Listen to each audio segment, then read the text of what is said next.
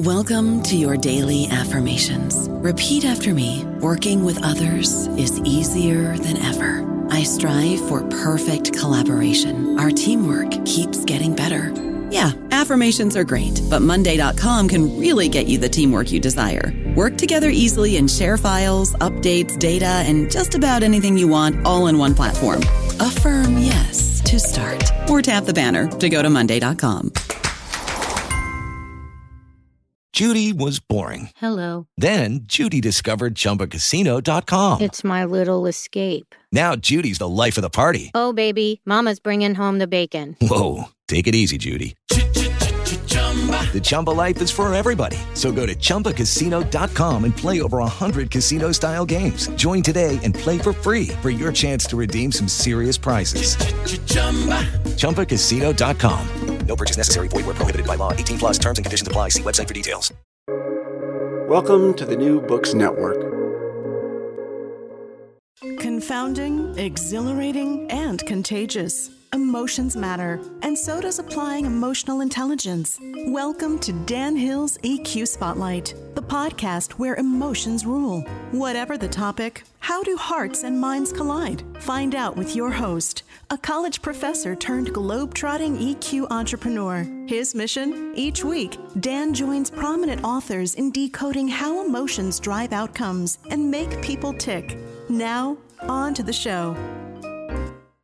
Hello, everybody, and thank you for joining me for the 22nd episode of my new podcast, Dan Hill's EQ Spotlight. The series appears here on the New Books Network, which has as its motto, sharing knowledge so people can thrive. Today's topic is, or else, the use and abuse of threats.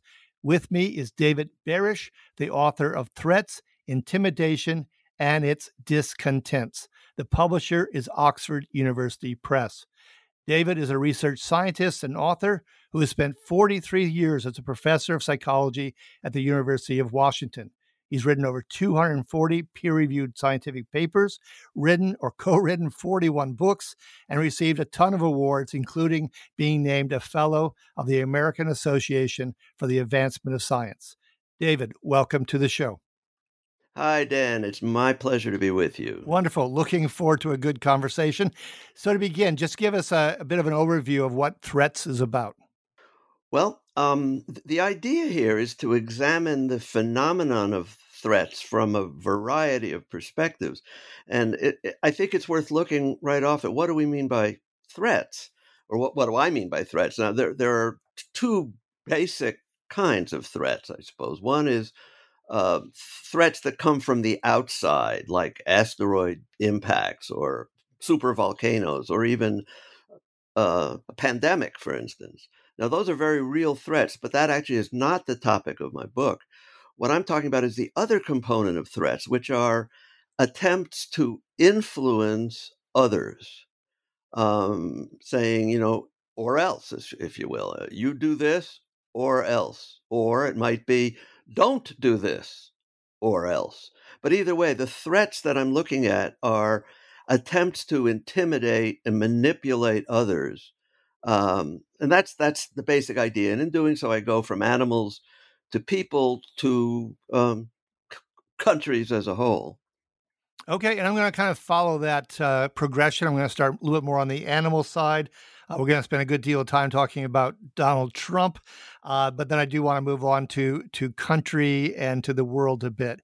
So there seems to be a really important statement early in the book. You say, evolution is not concerned with morality, right and wrong, but with what does and doesn't work. So in the first part of the book, you catalog a number of ways in which animals try to look bigger, more threatening, more intimidating, to ward off predators. Are there any patterns that you want to bring our attention to as listeners? Certain things that maybe work best or that you found as intriguing examples? Well, I have to say, as someone who was trained as a biologist, I find all examples of animal behavior intriguing. And frankly, those involving threats are particularly so. And I guess I'd emphasize to the listeners that, first of all, threats are much more widespread in the animal world than we realize. Animals can convey threats just by their coloration, for instance, by the sounds they make. And we're accustomed to that in the way of sort of lions roaring or something, or dogs growling. But even when birds sing, it's often a threat, saying, "This is my territory, don't come in." Um, Also, I guess with regard to animal communication, and frankly, to some extent, human as well, which I imagine we'll get to, one thing that I find particularly intriguing is the question of honesty versus dishonesty in communication generally, and particularly with threats. It's very tempting for evolution to promote an animal who conveys a threat, but as a result of that, it can be equally tempting to convey a threat that is essentially an empty threat. And so living things do a lot of bluffing. And to some extent, we know that. I mean, a cat may try to make itself look bigger and hiss and hair on end and all that, hair standing on end. Um, but there are all sorts of other cases in which animal threats really don't even uh, aren't obvious to humans, but they're almost always obvious to other animals. And in fact, as evolutionary biologists now realize, um, there really is relatively little payoff, and this is a little bit troublesome for people. There's relatively little payoff in telling the truth, because the real goal of evolution is to promote the genes of the animals or plants in question. And so the payoff is not one of telling the truth or not, but rather getting your way. And threats are often an important way of getting your way, uh, except if your bluff gets called. And so there's a lot of threatening and counter threatening and trying to find out if the other guy really means it in the animal world. And how often do those bluffs work out? How often do they boomerang back on some species? Yeah, well, fairly often, actually. uh, and so, um, but I would say when it comes to boomeranging back, as you so well put it, um, the animal for whom that happens more than any is a peculiar species known as Homo sapiens. You know, when evolution operates, it works over time in a rather what almost seems to the human observers a rational way. Most animals won't do a lot of threatening if it's going to do them more harm than good. Uh, Whereas human threats are something that we've developed really quite recently under the strong influence of culture, and evolution hasn't had a lot of opportunity to operate on that. And so, unlike so many animals, we, Homo sapiens, issue threats, and they often work, of course, but altogether too often they do boomerang, and we wind up doing ourselves more harm than good by the issuing of threats and the responses to threats. And I guess my book is the first part dealing with animals, I think, is more, at least I hope, is more informative and entertaining. There are lots of wonderful examples of animals engaging in threatening behavior and how that works. The rest of the book, the remaining maybe 2/3, really talks about humans. And in that case, it's a lot darker because unfortunately, when humans get into the threatening mode and the response there too, all too often we really screw up. Sure. Well, I really enjoyed and thought the examples were fascinating in the opening section on the natural world. Perhaps in part because some years ago I was on a non-hunting safari in Botswana, and it was so striking as you just were out there without distractions and observing, how they went about their lives and trying to avoid death. Just the stress they were under. Daytime was already filled with predators, and nighttime you couldn't see the predators coming. It just seemed to me a supreme opportunity to stress out as an animal. I was amazed they can do as well as I guess they do. One of the things I thought was interesting is you mentioned that some of the animals will deliberately taste bad. They will be poisonous so that someone doesn't want to tangle with them or eat them alive and so forth. That brings me to the human side because I'm thinking about Donald Trump, quite honestly. You made a few references to him in the natural world, but I was already thinking about him even before you got there because he exaggerates his height, for one thing. And then I found myself starting to think about Roy Cohn because Roy Cohn was an advisor, an early advisor, mentor to Donald Trump, of course, famous for the McCarthy hearings, where he worked with Joseph McCarthy. And he proved to be a real guiding light for Donald Trump. I'm not sure if I should use the word light or not, but I shall. And here are three of his. I guess I would call him maybe a guiding dark. Yeah, guiding dark is a little closer to the truth. Yeah, I grant you that readily. Here are three little chestnuts, as it were, from Roy Cohn and things that he suggested to Donald Trump. I'd be curious to see your take on any of them and how they kind of tie into both the natural world and to, of course, human nature. One of them is, he said, never apologize. Another one, he said, if you get hit back twice as hard. And another one he said was, if you say it loudly enough and aggressively enough, it becomes the truth. Any comments on those three? I guess my first comment is, ain't it the truth, at least in terms of the way Mr. Trump has behaved, both before he was in office and now. He has been a sort of a guiding dark. Roy Cohn, really has been a guiding dark for Trump. The issue of exaggerating whatever you're saying or doing is a very important one in the world of threats. In fact, that there's a whole phenomenon that national security people talk about, known as threat inflation, which is often a way of it's an example of exaggerating what another country is doing so as to get your people to do yet more. And I think the phenomenon of lying, again, which is something that Cohen was certainly an expert in and emphasized the value of, and that Trump seems to do as readily as he breathes, is yet another example of threat behavior that, well, at this point, up to some degree, it's worked for him insofar as he became president. And I think, and one of the things that I discussed at some length is the phenomenon of right-wing populism, and how for many Americans and many others around the world who feel threatened by one thing or another, feel threatened by the immediate economy, feel threatened by the way society is orchestrated. The notion of looking for a savior, someone who, by virtue of being like Roy Cohn described, if you get hit, you hit back even harder, exaggerate anything and just keep saying it and people will believe it. If you exaggerate, as Trump has done, only I can fix it, right? He is the solution, the Messiah. To people who feel threatened, he became a potential savior. At least that's how so many perceived him. And yet, unfortunately, for the country and for those who supported him, and many of whom, unfortunately, I think still do, this is a classic example of how responding to threats by engaging in vigorous, aggressive behavior often is counterproductive. Because ironically, many people in the red states have suffered more from Trump than those in the blue states, if you will.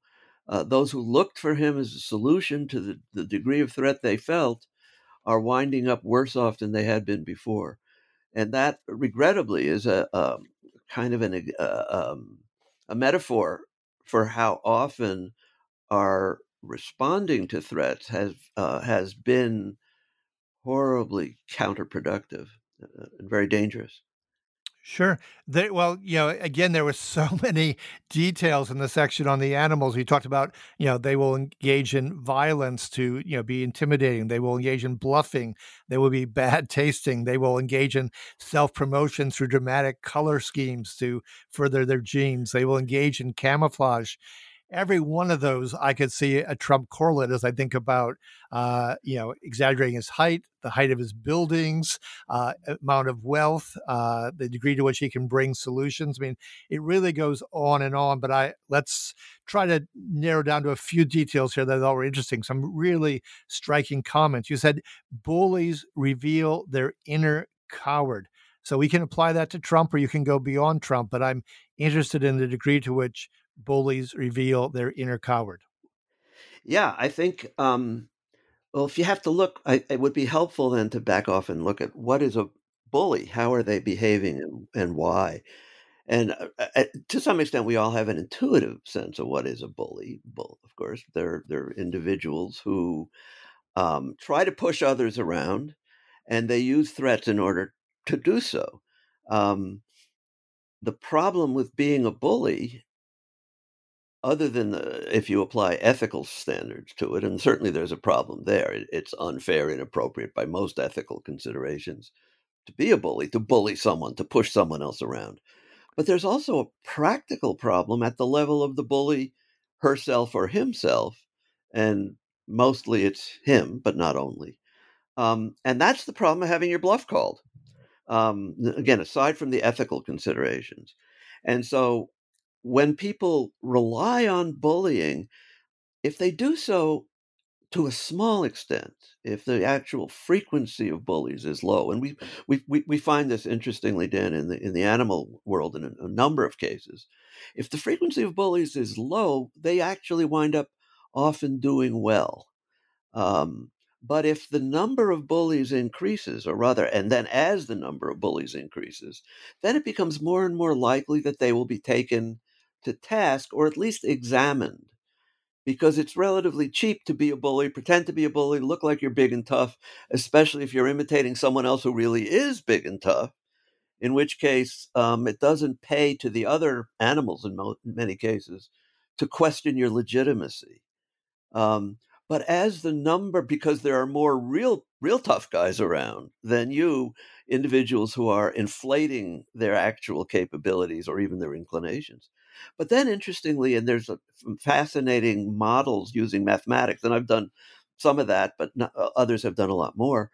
As the numbers of artificial bullies, if you will, individuals who are pretending to be more fierce, more competent than they really are, as that number increases, more and more when individuals do, other individuals essentially call the bluff, they discover that the individuals in question really are often bluffing.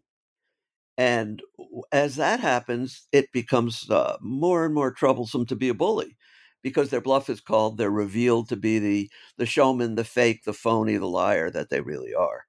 Um, and it's certainly it's my belief, and to be quite honest, my hope, that that's increasingly happening with Mr. Trump.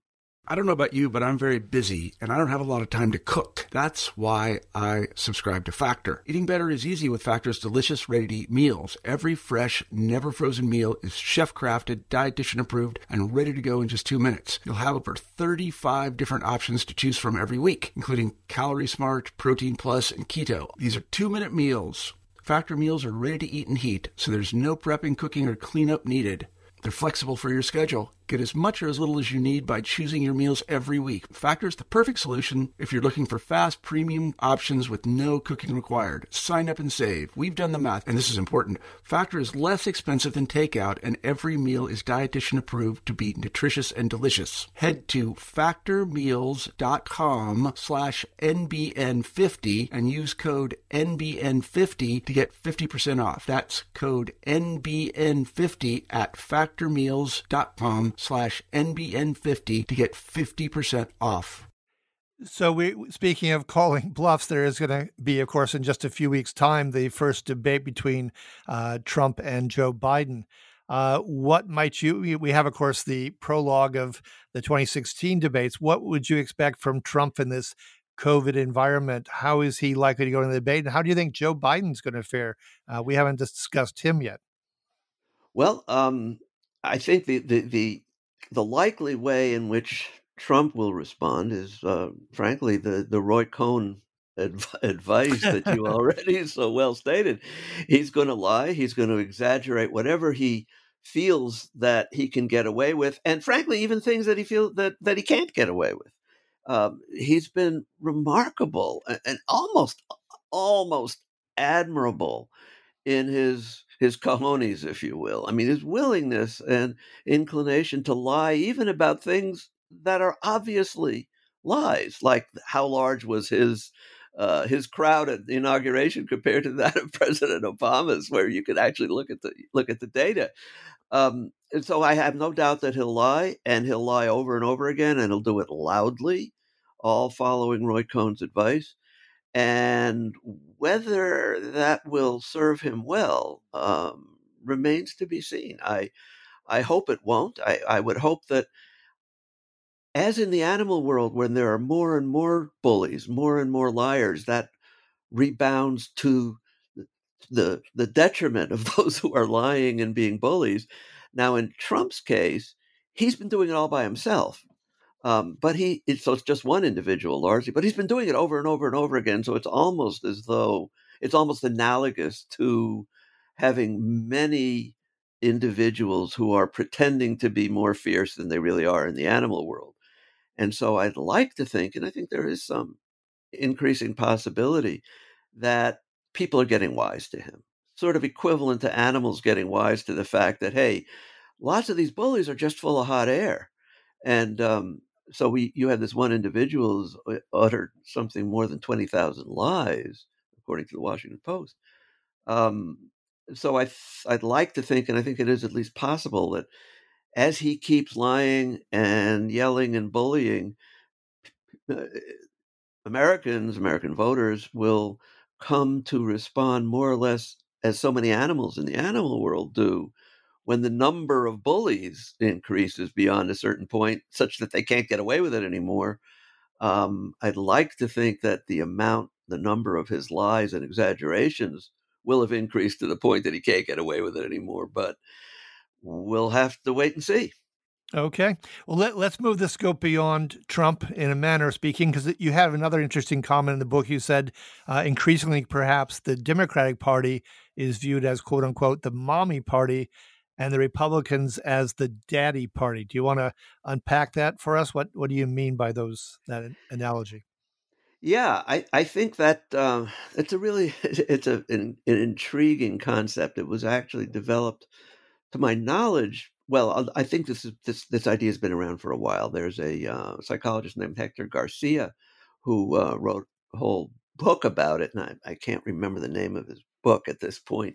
But the basic idea is this: the Republicans have long had a reputation of being the tough guys. We see it now with the law and order business, making sure people don't get away with whether it's breaking the law in one way or another, or getting money from the government and not somehow being entitled to it. So that the Republicans have a long history of at least presenting themselves as the tough guys. And that equates in many ways to the daddy. And Democrats have a long reputation of being kind of the nice guys, the ones who are more nurturing, more concerned about education, more concerned about healthcare for all, more concerned about protecting and defending the environment. Now, where this becomes relevant, I think, to the issue of threats is that, once again, for a country, or at least many individuals within the country who feel under threat for a variety of reasons, insofar as they, at least in the past, have perceived the Republicans as the daddy party, there's a long history of animals and humans responding to a situation where they feel endangered by looking for a strong leader, a father figure, if you will, who's going to defend them.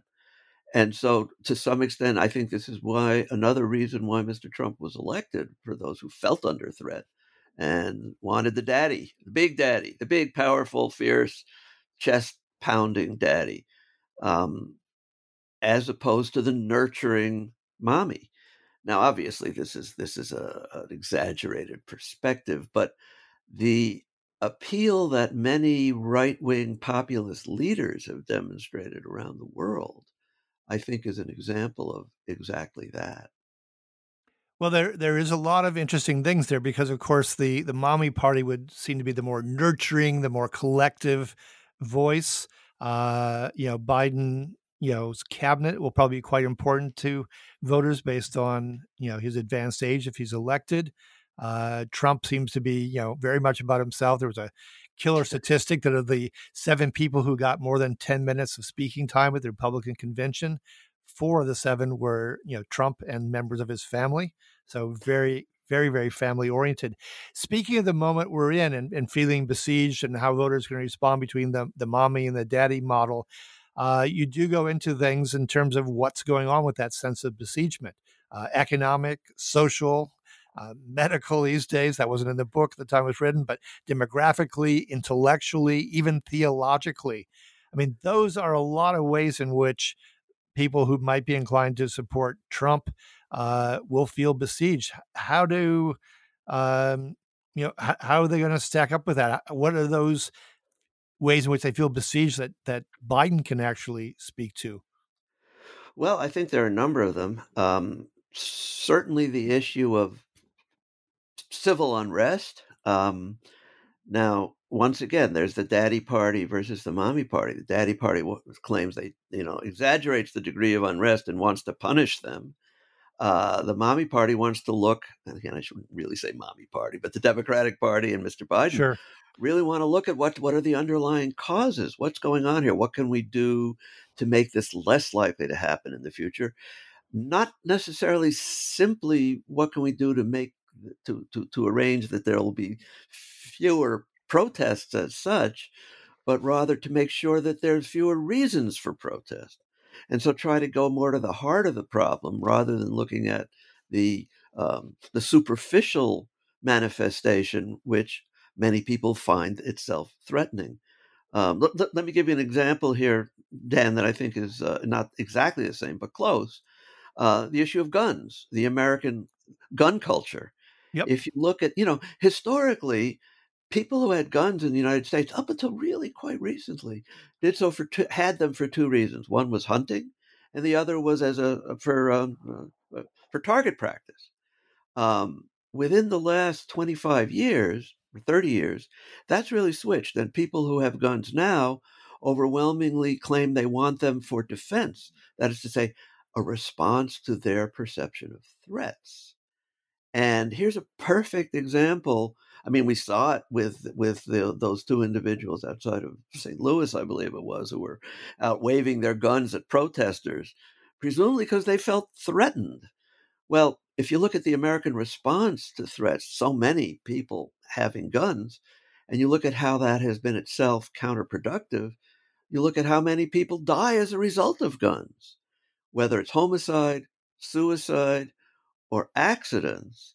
I think here is a classic and really tragic case in which, in seeking to respond to feeling threatened, so many people wind up doing things that, in fact, make them yet more threatened, but they don't like to acknowledge that.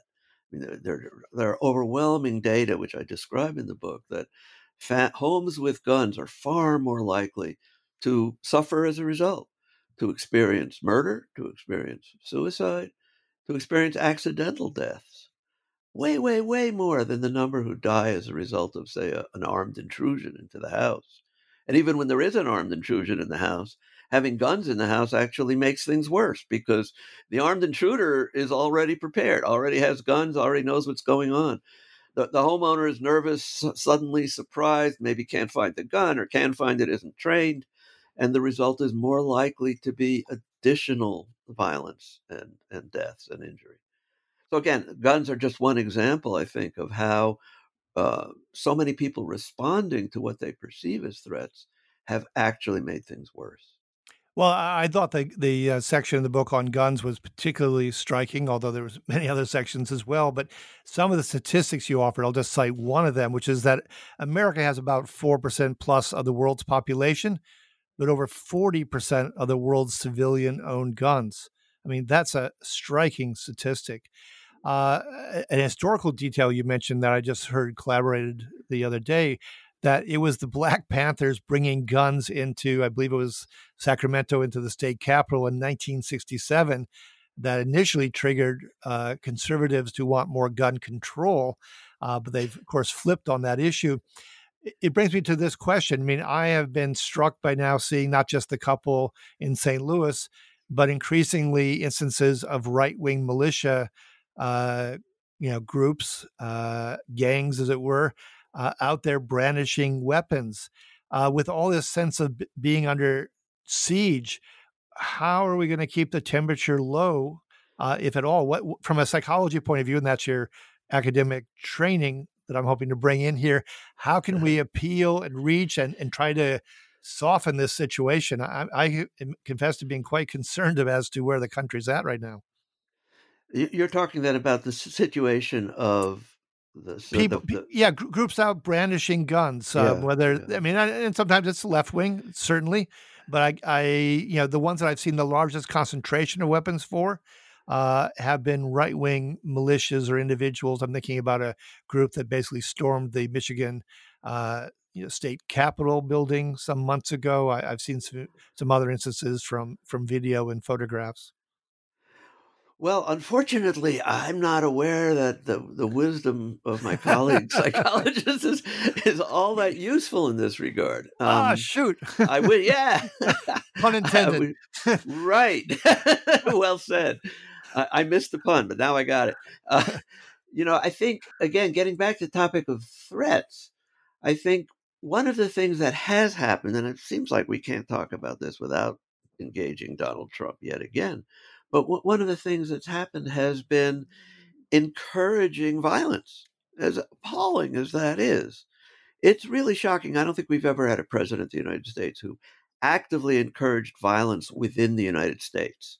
I mean, we certainly had the encouragement of violence when the country is at war, but to encourage violence against other Americans in the absence of something like the Civil War, say, this is a novel experience. And seeing Donald Trump as a solution to threats is like seeing gasoline as a solution to a fire. I mean, we start off with people who feel under threats. They feel under siege. And then yet they get not just permission, but actual encouragement to respond to that with violence. I think, I don't think one needs to be an academic, professionally trained psychologist to say, look, if you want to at least reduce the frequency of some of these actions, one thing you got to do is stop encouraging it. And to a very large and appalling extent, that's what's been going on. And again, you don't have to have a PhD in psychology. Well, that was just common sense, I think. Well, to me, one of the most interesting things I learned about Trump's childhood, because, besides Roy Cohn, the other mentor here would really be his father, the real estate developer, who had a mantra that he had the kids listen to over and over, which was be a killer, be a winner. So that notion of killing, whether it's just verbal violence that translates into actual violence, that's pretty deep in the psychological DNA of Trump. But before we run out of time here, I did want to go to another part, because the book does move on to international affairs, and a great deal of time is spent on, the threats of, nuclear weapons being used. This might be an impossible question, but as you look at who's out there and the increased proliferation of these weapons over time, I mean, what countries or what situations do you think we should be most alert to? I mean, who's likely to be the most intimidating / bluffing country out there in the jungle of countries? Well, it's hard to say, and that's an important question. And regrettably, again, it's hard to say who is who should be, or what country should be the most concerning, the most what should generate the most anxiety on our part. Of course, historically, it was the Soviet Union.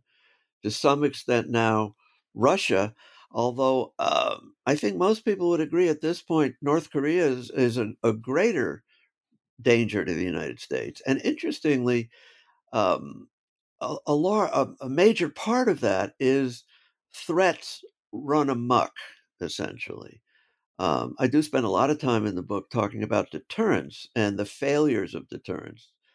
Deterrence, of course, is threat. It says, if you attack me, I'm going to respond in such a manner to destroy you, so you better not attack me in the first place. I mean, that's certainly a threat, and it's an effort at intimidation.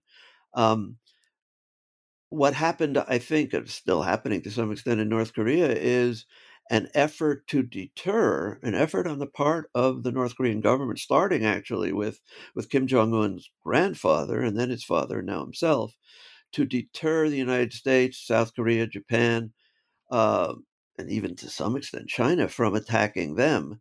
And this is what resulted in their rapid development of nuclear weapons. Now, they don't have a whole lot, but you don't have to have very many to constitute a danger. Unfortunately, because they've gotten so carried away and so concerned with what they see as defending themselves, they've done so increasingly by the use of threats, threatening a sea of fire and all that. The result being, once again, a case where the use of threats has been counterproductive because it's generated yet more anxiety on the part of South Korea, Japan, and the United States, countries that may have had no intent. In fact, I think probably really don't have an intent of attacking North Korea. But now, as North Korea has increasingly presented itself, promoted itself as a threatening nuclear-armed country, they've risen greatly on our own threat scale, and yet again, so yet again, we have an example of the use of threats, in this case by North Korea, being horribly counterproductive. And I think North Korea is particularly dangerous. It's not the only dangerous country, of course. But one of the things I emphasize really quite strongly in the book is the degree to which deterrence itself, as done by the United States, among other countries, is itself a threat. Not only is it a literal threat, because that's what deterrence involves, a threat. If you attack me, I'll attack you back. But deterrence itself turns out to be horribly counterproductive in that it does a lot more harm, I believe, than good. I don't think it's had the positive effect that many people attribute to it. I think it's actually endangered us hugely more, as it has endangered the North Koreans right now. Sure. Well, that leads me to maybe the last question here, but it's a key question, because is when we are the victim of a threat, in responding, how do we avoid making the situation still worse? What are the courses of action that allow for progress or greater security for the person threatened? Wow. Well, once, so many people say that's a great question when they're being interviewed, right?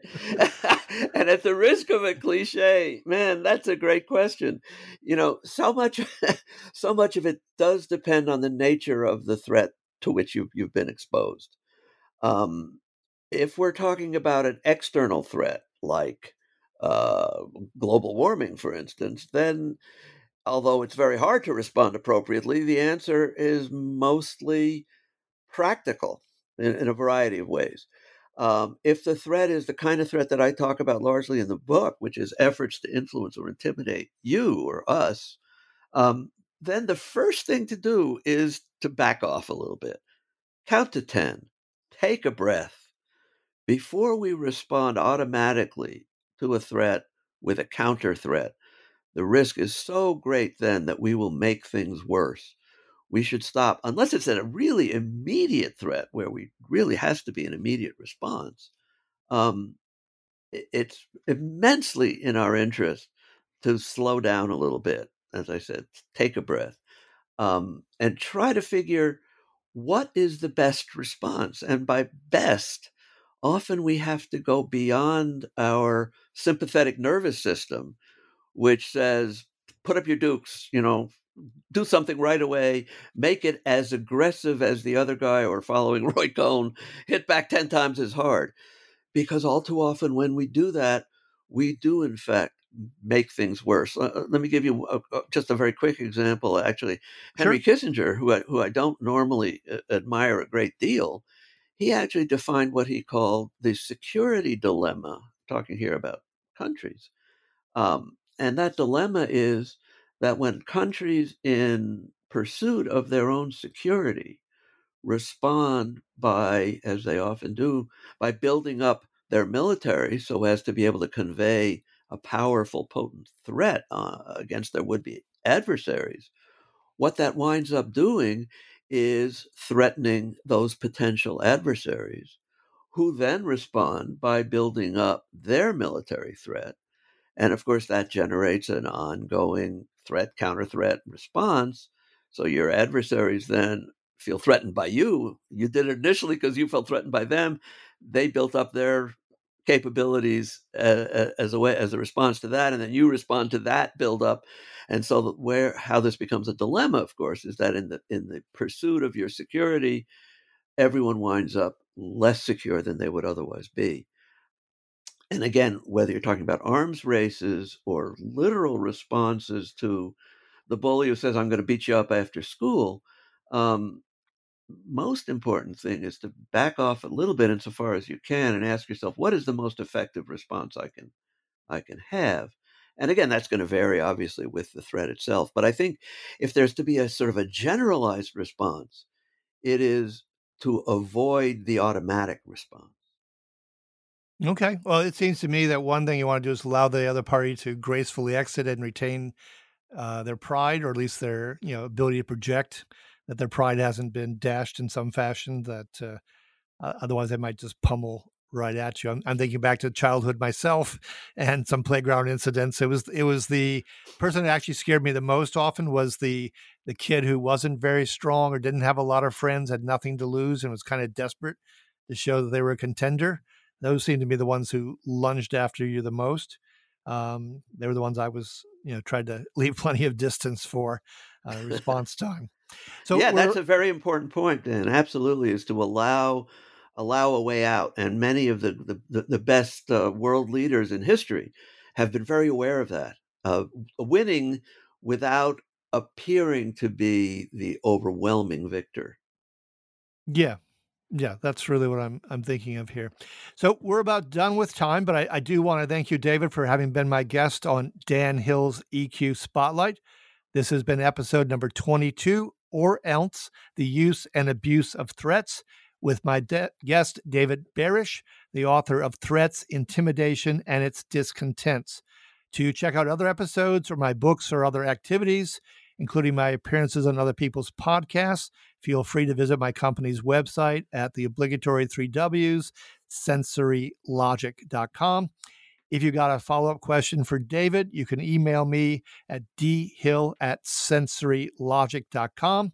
If you've enjoyed the show, please give it a 5-star rating or review online. Every little bit of social media support is always welcome. Finally, I like to conclude every episode with an appropriate epigram. So today's comes from Friedrich Nietzsche, who said as follows: the strongest intimidation, by the way, is the invention of a hereafter with a hell everlasting.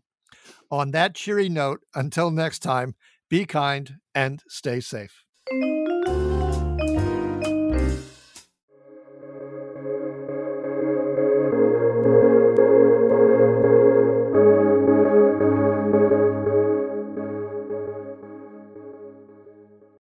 Judy was boring. Hello. Then Judy discovered ChumbaCasino.com. It's my little escape. Now Judy's the life of the party. Oh, baby, mama's bringing home the bacon. Whoa, take it easy, Judy. The Chumba life is for everybody. So go to ChumbaCasino.com and play over 100 casino-style games. Join today and play for free for your chance to redeem some serious prizes. ChumbaCasino.com. No purchase necessary. Void where prohibited by law. 18+ terms and conditions apply. See website for details.